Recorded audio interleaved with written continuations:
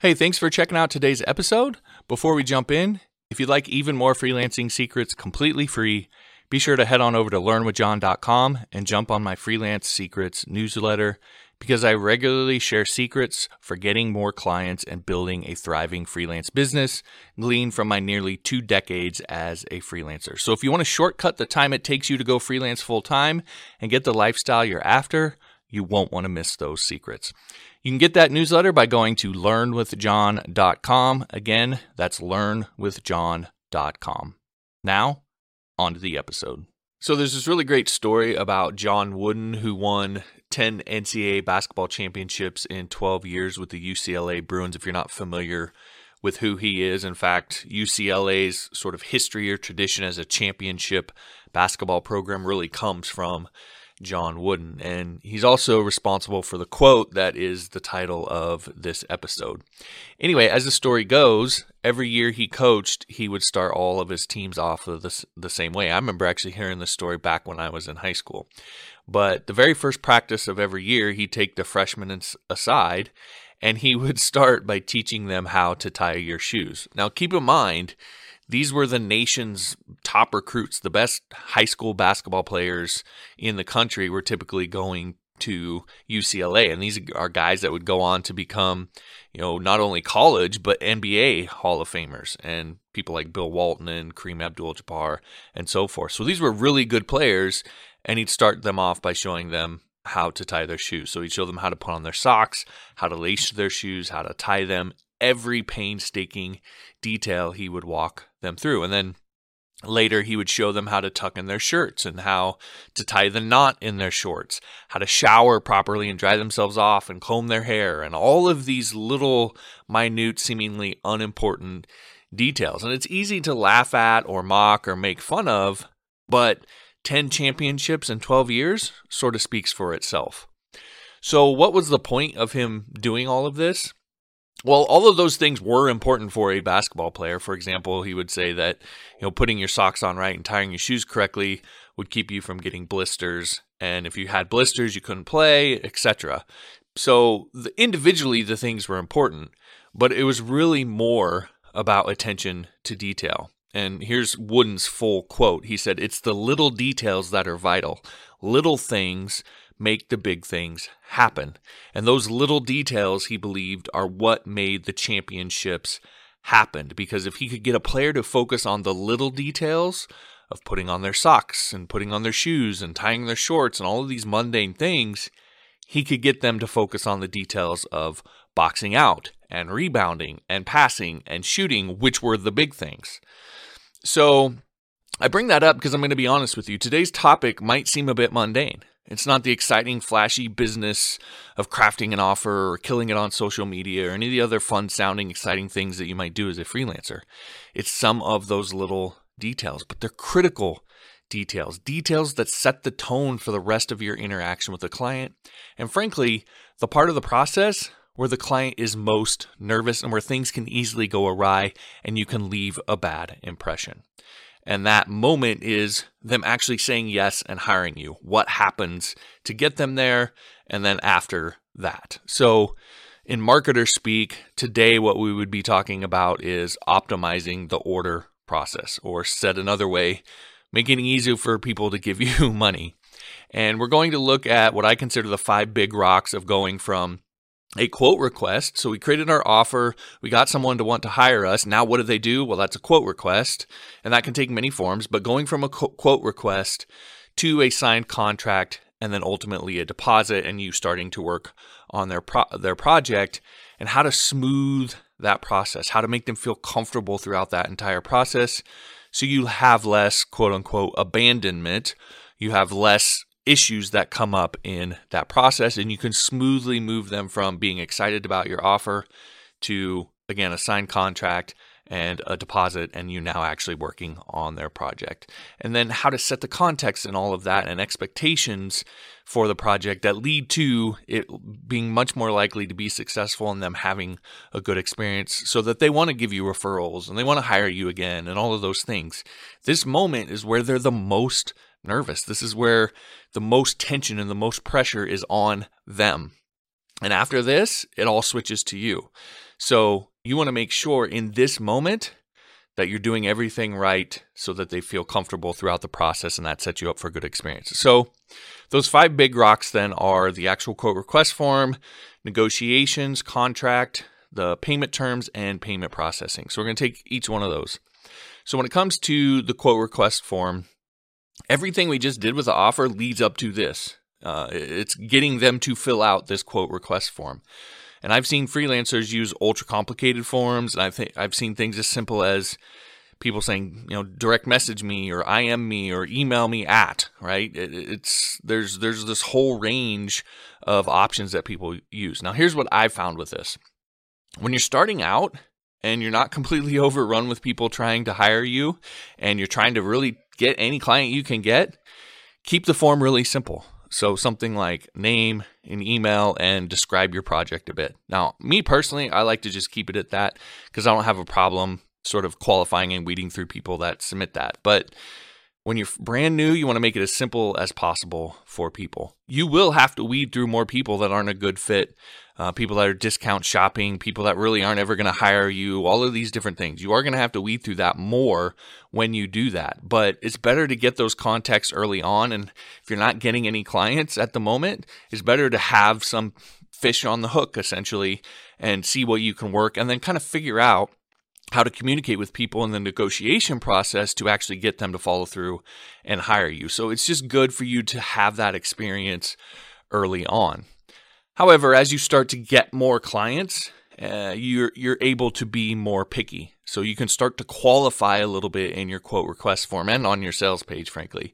And so, for example, you can include a budget option. And this is kind of a little thing that you can do that maybe isn't obvious right off the bat, but include a budget option. So, hey, tell me what your budget is, and then you set the options, and the options kind of indicate to the client the range in which you work. So you might say, tell me your budget, and then the options are $2,000 to $5,000, $5,000 to $10,000, and $10,000 to $15,000. And so, or whatever it is for you. And so when clients see that, they recognize, oh, well, I'm going to have to pay a minimum of $2,000. So that kind of tells them and sets the expectation of what the pricing is going to be. So that's, again, one subtle thing that you can do to communicate to potential clients the kind of prices you charge and qualify them before they submit the quote request form. Because if they're not willing to pay that price, and I said $2,000, it could be $10,000, it could be $500, whatever the number is for you. But it sort of qualifies them, because if they're not willing to pay that price, then they just won't even submit the form. Ultimately, as you work with more clients, what's going to happen is you'll start to figure out the kinds of questions that you need to be asking, or the things to put in your quote request form in order to qualify people and get the kind of clients you want and be more picky. So it's going to be different for every freelancer, but the quote request form is a good way to qualify clients that way as you get going. So that's the quote request form. Next up is then the negotiation process, because there's always a negotiation. Someone's going to submit that quote request form, and then there's going to be this back and forth, asking questions. They might try to haggle price. They might try and push the scope, all of these different things, that are going to go back and forth there. And what I've learned when it comes to the actual negotiation of price and scope specifically is that you have bright lines around what you will and won't do. So you want to think about this beforehand. What's the range? What's the lowest price that you'll accept for your service? You want to be clear about that beforehand, because you have a price you want to charge and you want to get. But, if someone came to you and let's say it's $5,000 and they said, well, what about $4,000? Are you really going to turn that down? Maybe the answer for you is yes, but you want to just be clear about that beforehand. So what's the lowest price you will actually accept for your service? What's your bright line there? How far will you let the scope creep? Some clients will come in and say, maybe you make it clear that you uploading content isn't a part of the service that you offer, but a client is really insistent on it. Are you willing to cave on that and do the content piece, right? So again, how far will you let the scope creep? Well, what are you willing to do communication-wise? These are common ones that that are gonna come up in this negotiation process. So maybe you have it where you communicate with them once a week during their project, but they're like, no, I want to do twice a week. Are you willing to do that? So think about these things beforehand. And there's others, and as you work with clients, more things will come up that you'll want to have bright lines around. But you want to do it beforehand because it's really easy to start saying yes to everything when someone's waving money in your face. So set your boundaries beforehand, and then as much as possible, stick to them or don't, but figure out what it is beforehand that you're comfortable doing. And again, early on, you probably should be willing to do a little bit more and also take a little bit less just to get the clients and get the experience, get the stuff in your portfolio, get the reviews, get the word of mouth, get the referrals, all of those things. You probably should be willing to do a little bit more and take a little bit less early on. But then as you grow, you can afford to be more picky and kind of stick to your guns. So don't be afraid to reassess, adjust, and then ultimately, again, as you're in that position, be willing to stand up for yourself a little bit more and have clearer, more bright lines, because you can turn down this one because you got 3 more that are waiting for you, and they're willing to pay you your price, and they're not trying to push the scope, and they're comfortable with your communication process and so forth. So again, there's going to be that negotiation process. Just figure out beforehand what your lines are, what your boundaries are, so that you don't get too tempted by money to go completely out of bounds of what you're actually willing to do or what you can do. Now, ultimately, the point of the negotiation process, they submit the quote request form. Now there's this kind of back and forth that happens, and what you're pushing towards is a contract. So first off, yes, you should have a contract. So if you're not doing that now, you're really kind of leaving yourself vulnerable. I actually did get sued once by what I consider to be an unreasonable client in my career, and my contract saved me because I had everything in the contract. That really saved me in that situation. So you want to put in clear, explicit terms everything that you agree to verbally. You want to put that in a contract. Of course, the obvious question is, what should a freelance contract include? And there's a lot of templates and services out there. I personally use Contract Killer. I'll drop a link to that in the show notes page for this episode. That'll be linked in the description. And I like it because it's a nice plain language contract, and it's used by thousands of designers and developers.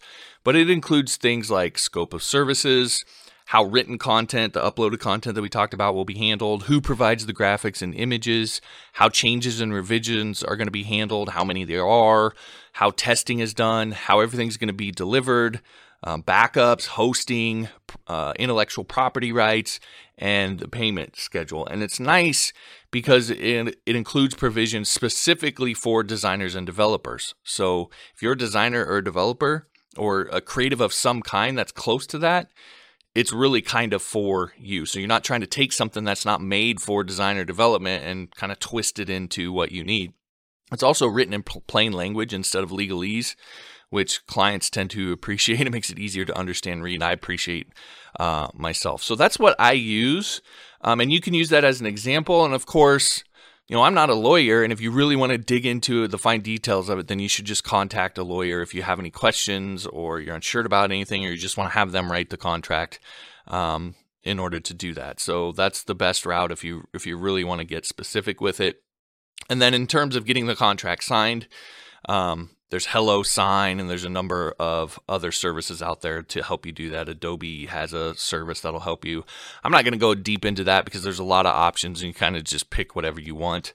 And so you can kind of do with that whatever you want. The important thing is just making sure you have the contract, you get the contract written, and after the negotiation, then you get them to sign the contract, along with what we'll talk about next is some sort of deposit if you're doing that, which I strongly recommend. So that brings us into then the fourth thing, which is the payment terms.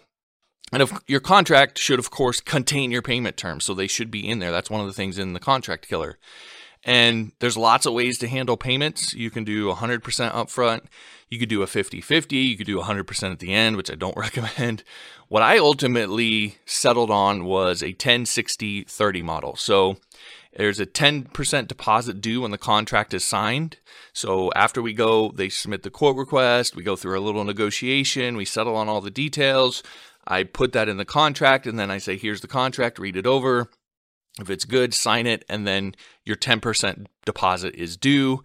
I don't work on anything until I get the 10% deposit, and it's a 10% non-refundable deposit. So that just kind of covers me and makes sure that I'm dealing with someone who's serious, because they're not going to give me, if I'm charging $5,000 or $10,000 for a project, they're not going to give me $500 or $1,000 if they're not serious, if they don't really want to follow through. That sort of eliminates all of the people that are trying to scam or get things free or get one over on you, etc. So that 10% deposit is due when the contract is signed. So once I get a signed contract and I get the 10% deposit, that's when I'll start working on your project. Then I do 60% due when the project is complete on my side.